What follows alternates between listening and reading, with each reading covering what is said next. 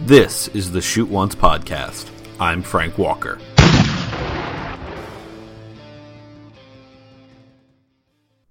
Welcome, everyone, to the Shoot Once podcast. Proud member of the Hockey Podcast Network. I am sorry about last week missing an episode, and the one we did was kind of short. I was on vacation, so things were kind of crazy. Had some technical issues as well as just, you know how it is when you're away from home. Things are crazy, and you're just trying to get everything else in and get things done there. Oh boy, it was a heck of a trip. Good times. Did a fun trip down with the family down to Florida. Took a couple days down to Disney, and then spent some time down on the Keys. It was a great kind of almost end of winter kind of trip. It was really neat. A lot of fun. But that's it. I did get the time to kind of check out the trade deadline stuff, and if you listen to the show from the after the trade deadline, you kind of got my general thoughts on the Blue Jackets on that day, which were, I mean, they really didn't do much, which is what we all kind of talked about and expected. There really wasn't much to be done for the Blue Jackets on the trade deadline because things are just so up in the air right now. I mean, the one caveat I will add to my thoughts on the trade deadline. So there was the trade sending Milano for Kevin Shore there, which at the time I didn't like trading away Sonny Milano. I still think Sonny Milano can be really good in this league. I will say, you know, I'm getting you're getting a sense with Shore that you might have a decent player there. So I mean, if he turns out to be decent, I don't know how much the trade will be that big a deal, but we'll see where it goes.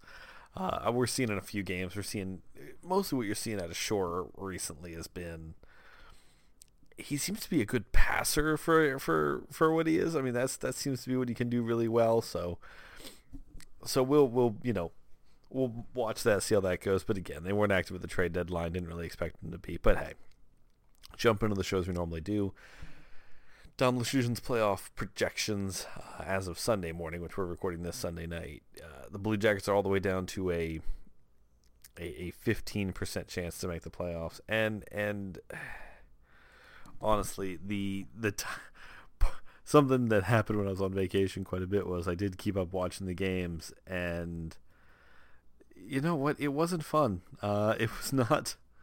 I mean, you know, the time I was on vacation, we had both games against the Flyers, and then both games against the Wild, and there was a game against Nashville in there as well, and it just wasn't great. It was not a great time as far as watching Blue Jackets games. A lot of bad losses, a lot of getting outplayed. And so you can see why the percentage drops so much. Now, where the team has stayed lucky is a lot of the people there with them in the standings didn't also, I mean, there's been this big slowdown. With the exception of the Flyers, there's been this huge slowdown when it came to what the Metropolitan Division's been doing. There's for a while there were people talking about how, is it possible that there's some people even throwing out the idea of a 100-point team missing the playoffs, and I don't think that's a potential case at this point. I don't think I don't think you're going to get like a 100-point team missing the playoffs. And I mean, putting this into perspective, looking at the Metro, I mean, Philadelphia in their last 10 is 8-2. Washington's 4-5-1. Pittsburgh's 3-6-1. The Islanders are 3-5-2. The Jackets are 2-4-4. Carolina's 4-4-2. Now the Rangers have caught fire. They're 7-3-0.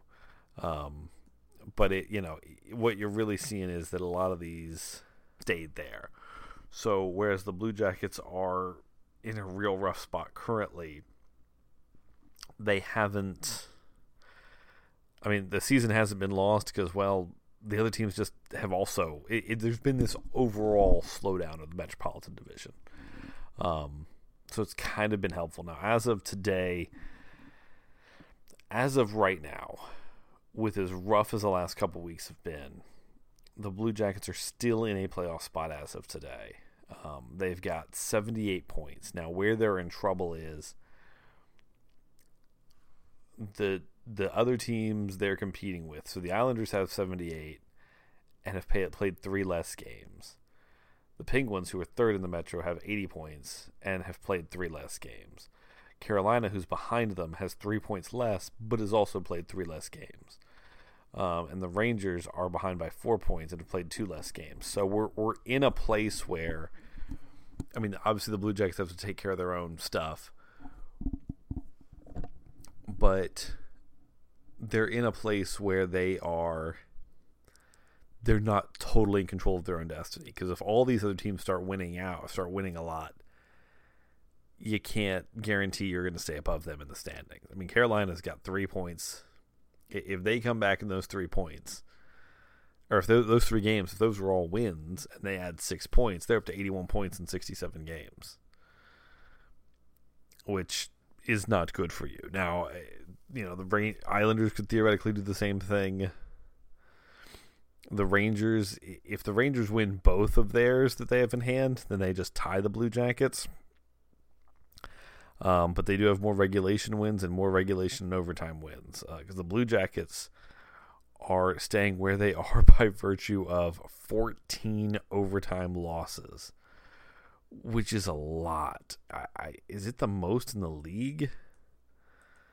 I mean, when you have 14 points built off of overtime losses, that's something else. I think they have that at this point. I think they have the most overtime losses in the league. Yep.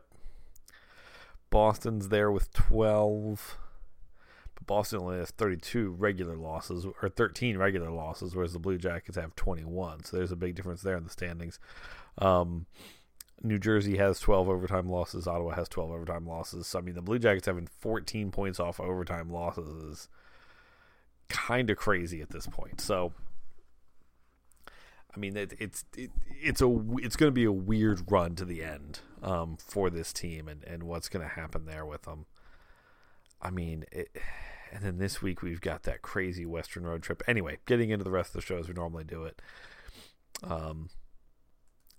So these last couple games since we've talked last just haven't been good. I mean, the Blue Jackets got blown out by the Wild 5-0, and in that game they didn't control puck possession. They gave up scoring chances. They had lower expected goals for. And then tonight against the Canucks, same thing. It didn't have puck possession, didn't have anything. Tonight, where the team was able to pull it off is they had a wild, crazy comeback.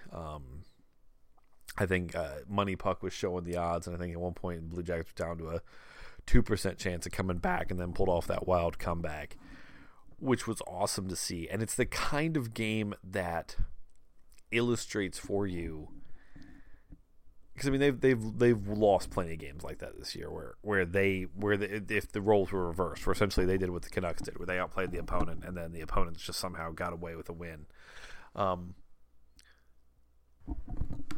So winning the occasional game that you don't quote unquote deserve to win isn't the worst thing in the world. But what tonight showed is that when you don't have your most talented players in the lineup, how much it affects your team. Now, some of you may be saying, hey, but they won. What do you mean it shows how that affects them? Tonight was a game that Zach Werenski kind of just took over. Late in the game, he was creating chances. He was pushing offense. He was scoring goals. He was getting assists. He was playing really well. And prior to this game, when they showed that Ryan Murray was coming back for this one, in my mind, I was super happy about it. And the reason for that is this team, if you've listened to my show for a period of time, you know that I've said many times that as long as this team has Seth Jones and Zach Werenski, they'll be contenders for a playoff spot. And there's two reasons for that. One, I think both players have immense talent. I think both players are very good, very good at creating offensive opportunities. I think Seth Jones is a better defender than Zach Werenski, but I think Zach Werenski doesn't get enough credit for how well he defends. I think both players do a lot, and I think that defensive players have an ability that a good defensive player, in the same way that if you get a great winger or a great center who plays great defense, they can kind of tilt the ice a little bit, because that defender, not only can he stop defense, but if he gets a good breakout or if he creates offensive opportunities himself, it can drive what the rest of the offense can do. Because if Zach Werenski can stop the puck in one zone and starts carrying it out, and either can make a good pass to get into the offensive zone, or can go ahead and take it into the offensive zone himself, and then the rest of the offense, and then say the wingers or a winger and a center start playing offense with him, it throws the defense off. The defense isn't ready for it, and it advances the puck in a way they weren't ready for. It can make your wingers and your forwards better, having that kind of play. So I think that great defenders, in the same way that a forward who plays good defense can have kind of an oversized impact on the game than just either, a forward who plays good offense but is defensively, or a defenseman who's a good defender but offensively. It can tilt the game a little bit. Well, the thing is, we saw Zach Werenski tonight play really well and do all of that, and really tilt this game for the Blue Jackets in a way. Whereas when you look at all of the other guys that have been injured, I mean, Cam Atkinson has had hat tricks in his career. Oliver Bjorkstrand has had multiple two-goal games in his career. Players like Seth Jones, he can do those types of things. Josh Anderson, he is a physical presence that can change how games look. Those are multiple players that if they'd played, not necessarily full seasons, but close to full seasons, each one of them can get you some games like that along the way. Can get you some wins that normally you might not have gotten by just the one I'm thinking off the top of my head right now. That there was a 2-1 win in New York where Oliver Bjorkstrand scored both goals. If we have more of our better players throughout the whole season, more of those things happen. And this is a long way of saying that while this season is incredibly frustrating, because I don't know how the season will go. Maybe the Blue Jackets somehow pull off making the playoffs. Maybe they don't. But it's a long way of saying that I think the core of this team is still very strong, because if you just have league average injuries, you have so many more guys back in who can do so many things that you don't have right now. It's just unbelievable where this team is at as far as dealing with injuries. And then if you had all of these guys, I mean, here's the thing, guys. This team with all of these injuries at this point in the season, where we're talking about, every team's under 20 games to go, they're in a playoff spot. Imagine what this team does healthy. Imagine what this team does, next year when we can get Liam Foudy here full time, because he will be here full time. I don't think there's any doubt. I think anybody that watched him play, I think this team is very ready to get him in a Blue Jacket sweater for a full season. I think if Jarmo had any idea what had happened, the team was going to be as hurt or as banged up as it was, he would have found a way to get Foudy onto the NHL lineup so that he wasn't sent back to London this year, so that he could have been just a regular player in Cleveland. Because there's no, I mean, he is good enough and he's talented enough that he could be on this team right now. So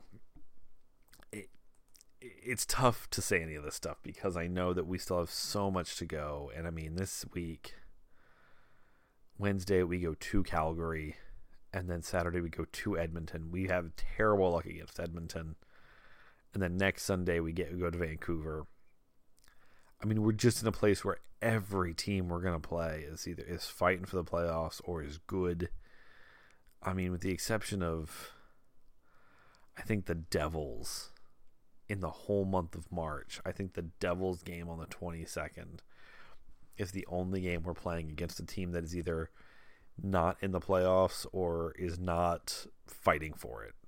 Because, I mean, the next closest one down is the Rangers, which that's going to be tough. And what's really tough, too, is there's so few division games left that you just don't, I mean, how much of this is in your own control? Because as far as division games against guys who are chasing you that you can try and knock out,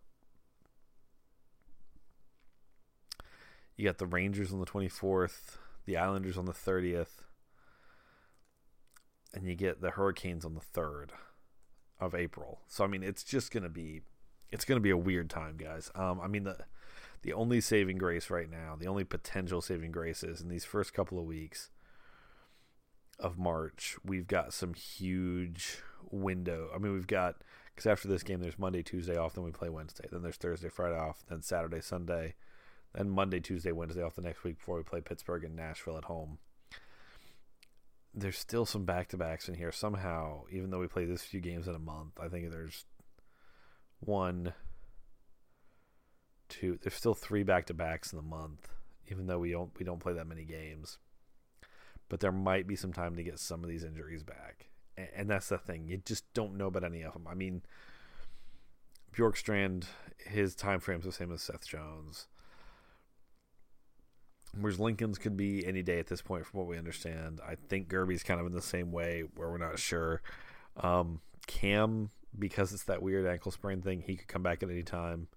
I think they're just taking their time with Texier at this point. Josh Anderson, which is the next real story we're going to get to. After the trade deadline, the Blue Jackets did not move Josh Anderson, which I'm fine with. I think that was an okay move. As we've discussed right now, the tricky thing about evaluating this situation as a fan is without Jarmo's knowledge and without the knowledge of his agent, Josh Anderson's agent, Darren Ferris, about asking for value, either that or the team believes they'll be able to re-sign him at something that they are okay with, or it could just be as simple as because Josh hadn't played, no one wanted to trade for him, which makes total sense to me. Now, he'd be under team control, so he would be a buy. He wouldn't just be a rental, but if he hasn't played yet, I mean, if you're a team, are you going to trade any real assets for a guy who hasn't played in 3 months or 2 months? You're not. You're just not going to do it. And I get that. But Pierre LeBrun, he wrote in The Athletic about this. The thing is, when you read LeBrun's reporting, he said he reached out to Jarmo, he reached out to Darren Ferris, and he's saying he deduces that there's a difference of opinion between the players' camp and the team on how to proceed in terms of the injury and recovery. Now, that by him saying he's deducing it, that just means he's just putting together what he knows and saying, hey, this is the conclusion I can come up with. Portsline, I remember talking about this, saying that when he asked Ferris's agent about, is there mistrust of team doctors and whatnot, and that Ferris, refuted that and said, no. And right now what we're hearing from everybody is everybody's saying the right things. And you know what it could be? It could be just as simple as we thought this was a simple shoulder injury, and it's not as simple as we thought. And because there's a contract coming up, things are more complicated, and no one wants to rush the player back. And I can understand those things. If you're the Blue Jackets, the summer is when you kind of have to have that knowledge of what's going to happen. Because you either need to get a deal done with Anderson, or you need to trade him before arbitration kicks in. That's all it comes down to. And honestly, you should be able to get something back for him. What you're kind of looking for is, and we'll have to evaluate this as we get closer into the offseason, if you are going to make a deal. I mean, the problem with trading a Josh Anderson is as soon as you trade him, you're looking for the next Josh Anderson. You're looking for another player who can fill that role.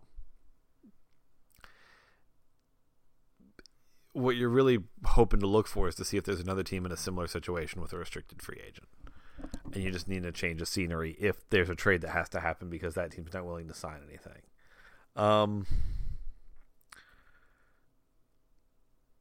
We'll see what happens with that. I right now it seems like there's a lot of talk about it and just no one knows anything new, but it's crazy enough that everyone just wants to know what the next thing is. So that's where I'd say we are with the Josh Anderson situation. Something of particular interest to me and to other fans who tend to watch their Blue Jackets games being streamed currently. There was some crazy kind of quick stuff around YouTube TV and them still having Fox Sports Ohio this week. And they tweeted out, I think it was on the 27th or so, they tweeted out saying that they were not going to have the Fox regional sports networks anymore because they couldn't come to a deal with Sinclair Broadcasting. And they put out what looked like kind of a prepared statement saying that, it wasn't going to work, and, they couldn't increase the price to everybody else and all that, which obviously led to some people saying, well, if you're not going to carry it, you're going to drop the price. And they said, well, no, we're not. So who knows what they were doing there. And then pretty quickly, I think it was on the day they were going to drop them, they didn't drop them, and they said, oh, no, we've come to a temporary agreement. And the Fox Sports regional networks, there's 21 of them. They show 13 National Hockey League teams, one of them obviously being the Columbus Blue Jackets. But they've also got the Detroit Red Wings, the Minnesota Wild, the Blues, the Predators, the Hurricanes, the Florida teams, Dallas, the Phoenix Coyotes, and the LA teams. And my guess as to what happened, the reason that in what seems like about a day, YouTube changed their story on, we can't reach a deal, to, we've reached a temporary deal, which apparently from what I've been able to tell from the Sinclair PR, and that's the tricky thing about these situations, both companies are just putting out PR to make themselves look good in the situation. The Sinclair people said they were offering a temporary deal while things were still being negotiated. And it seems like in 24 hours, YouTube went from saying, nope, we're fine, saying we're done, to, let's get that temporary deal done so that we can keep them on. If you're like me when you're on Twitter, I went over to the Little Moments thing and saw what everybody was talking about, and YouTube TV was listed, and it was all these people, doing screenshots of canceling and all this stuff. And it surprised me that YouTube had even decided to do it, because if you watch these things like I do, and most people don't, because I'm kind of a nerd for these types of sports media things, YouTube TV has done things like they sponsored the World Series and they sponsored the NBA Finals, and they've really pushed themselves as, go watch sports with us. Like everybody's seen the Hulu has live sports ads that were done with all the celebrities. YouTube hasn't done it with celebrities, but they've done it with events, and they've really pushed this whole, hey, you can watch sports on YouTube thing, on YouTube TV. So I wonder if they kind of mischaracterized how many people they were going to lose if they canceled that. Because I'm wondering if within that first day they were starting to lose enough people that they thought, oh no, this decision could go really bad. We have to do something. Now we'll see where it goes. I myself, I have YouTube TV. I was thinking of canceling them. They've kept it for now, so for now I'm going to kind of hang with it and see what happens.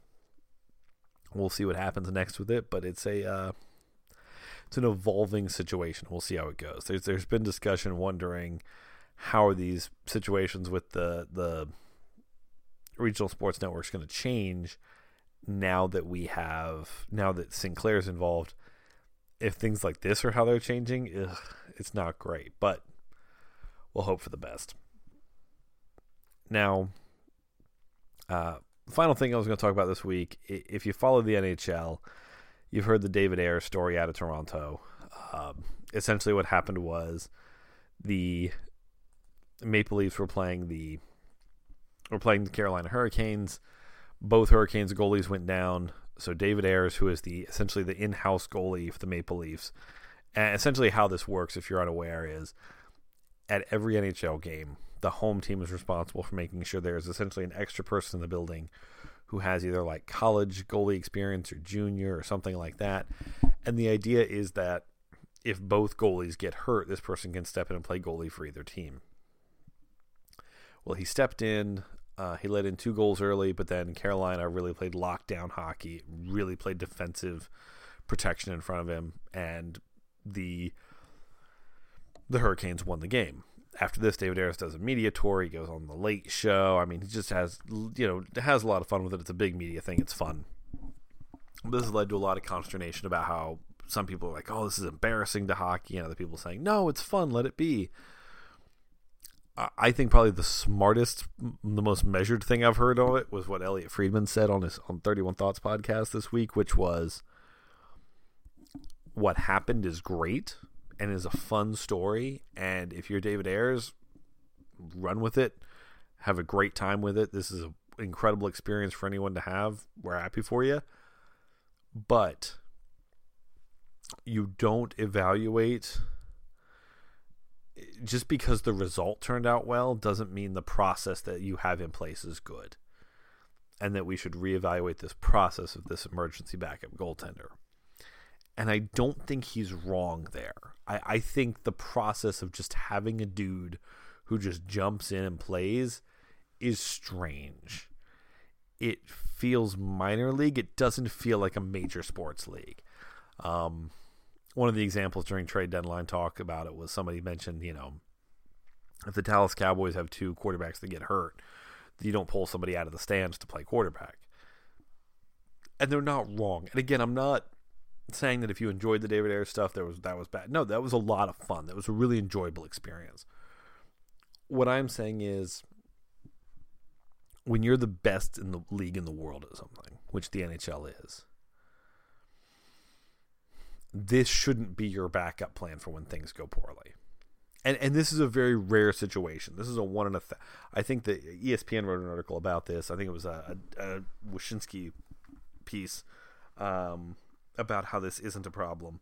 And something he said that was funny was, this is more rare than some comments for both goalies to get hurt in a game. And it is an incredibly rare occurrence. I've heard, there's several ideas out there on how to fix it. Some of them I'm just fine with. One was every team has to have somebody on staff, almost like a coach, that can play goalie if needed. And if the team chooses for him not to travel, that's on the team. But you don't provide some house goalie anymore. I've heard some people say it's just as simple as letting teams carry 3 goaltenders on the roster. And essentially you could have you could have the 2 dress and have the third one go up to the press box. And, if one goes down, the one guy from the press box would be allowed to come down and dress.